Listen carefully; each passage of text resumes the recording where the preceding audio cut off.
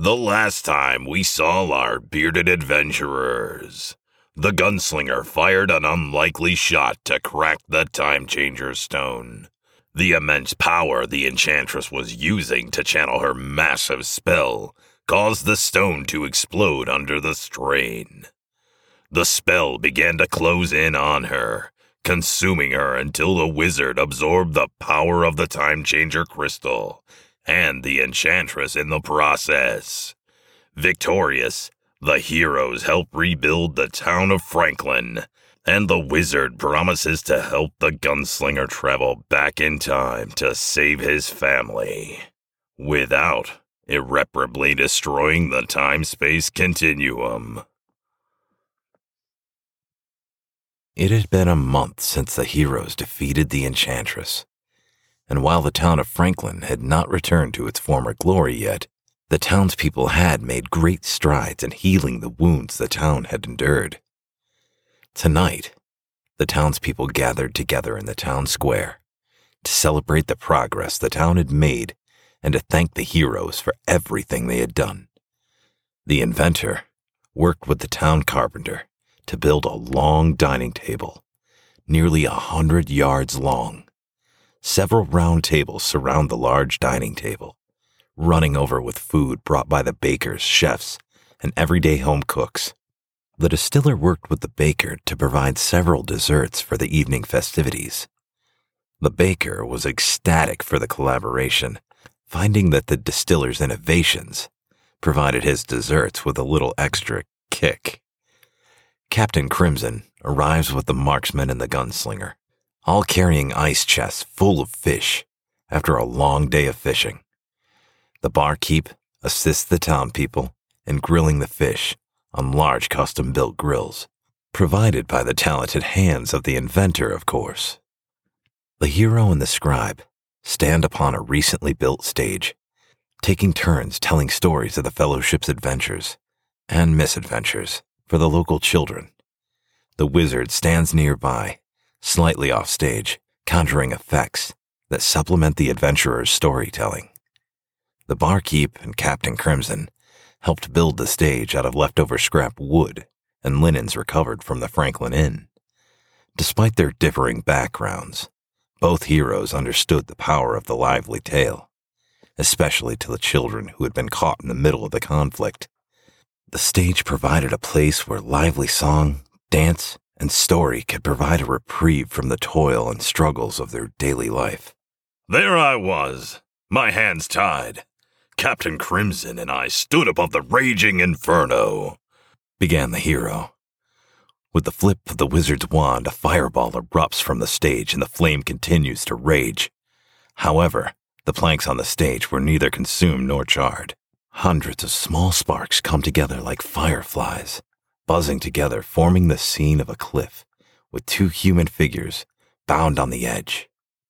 Suddenly, Captain Crimson! The hero motions to Captain Crimson, who is standing across the street from them. The children turn, giddy to see the hero being described to them in the story.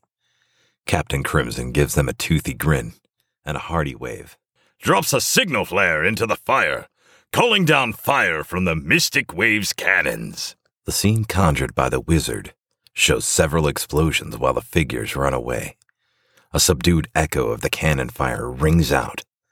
The children gasp at the effects as the wizard chuckles at the joy his magic brings.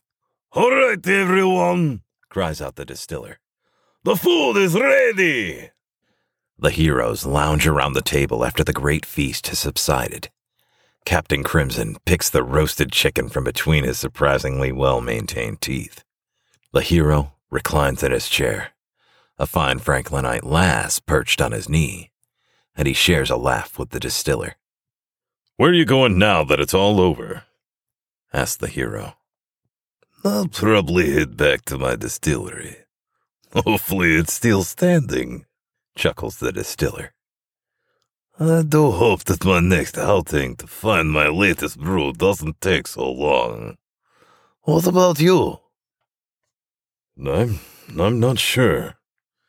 I'll chase after my next adventure, I guess," replies the hero. "Well, boy," interjects Captain Crimson, If you ever feel inclined to join me on a pirating spree, I'm always looking for daring crew members. In my absence, I'm sure the waves have run wild with every scurvy pirate trying to lay claim to her fortunes. I may need some help reclaiming what's mine. Who knows? You might even end up captaining your own pirate ship. We could have our own navy, you and I. With you as the admiral, I suppose, laughs Dr. Wolf. Well, yes, stammers the captain. It should be someone with a vast array of naval experience.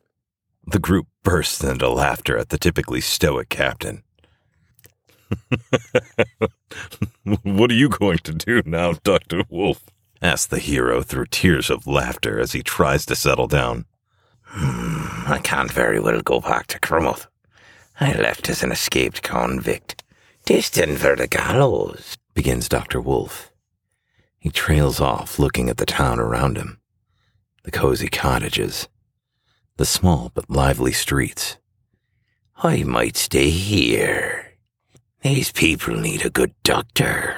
Dr. Wolf nods towards the wizard. And maybe the wizard can help. I might better understand and control the beast within. The wizard nods thoughtfully. I will do everything to help you harness your power, Dr. Wolf. And to help you, of course, Gunslinger. Well, until then, I'll continue hunting bounties. I'm looking to build up a nice little egg for my family, so that when I get back to them, I can spend the rest of my time with them, says the gunslinger. I'm going to search for what's left of my order and try to rebuild it to what it was meant to be, a brotherhood dedicated to the protection of the realms and its people, so the next time a tyrant or a power-hungry witch rears its ugly faces, we will be prepared. However, if any of you ever need me, I'll be there, says the marksman after a short pause in the conversation. How will we get a hold of you? asks the hero. Oh, I'll find you, says the marksman with a wink. And you'll always have a chair at my tavern, offers the barkeep. I'll be around, says the inventor, pointing towards the old jeweler's building. I've bought the old jewelry store, and I plan on converting it into my new workshop. The heroes smile and nod their approval for the inventor's plan. As their conversation dies down, the heroes turn their attention to the scribe, who sits attentively at the table, observing what's going on, occasionally making a note in his scroll. And what be your future plans, scribe? asked Captain Crimson slowly, trying to alert the scribe to the fact that the group was waiting to hear his future plans. Oh, me? replies the scribe. Nothing much. I do have a pretty good idea for a book, though.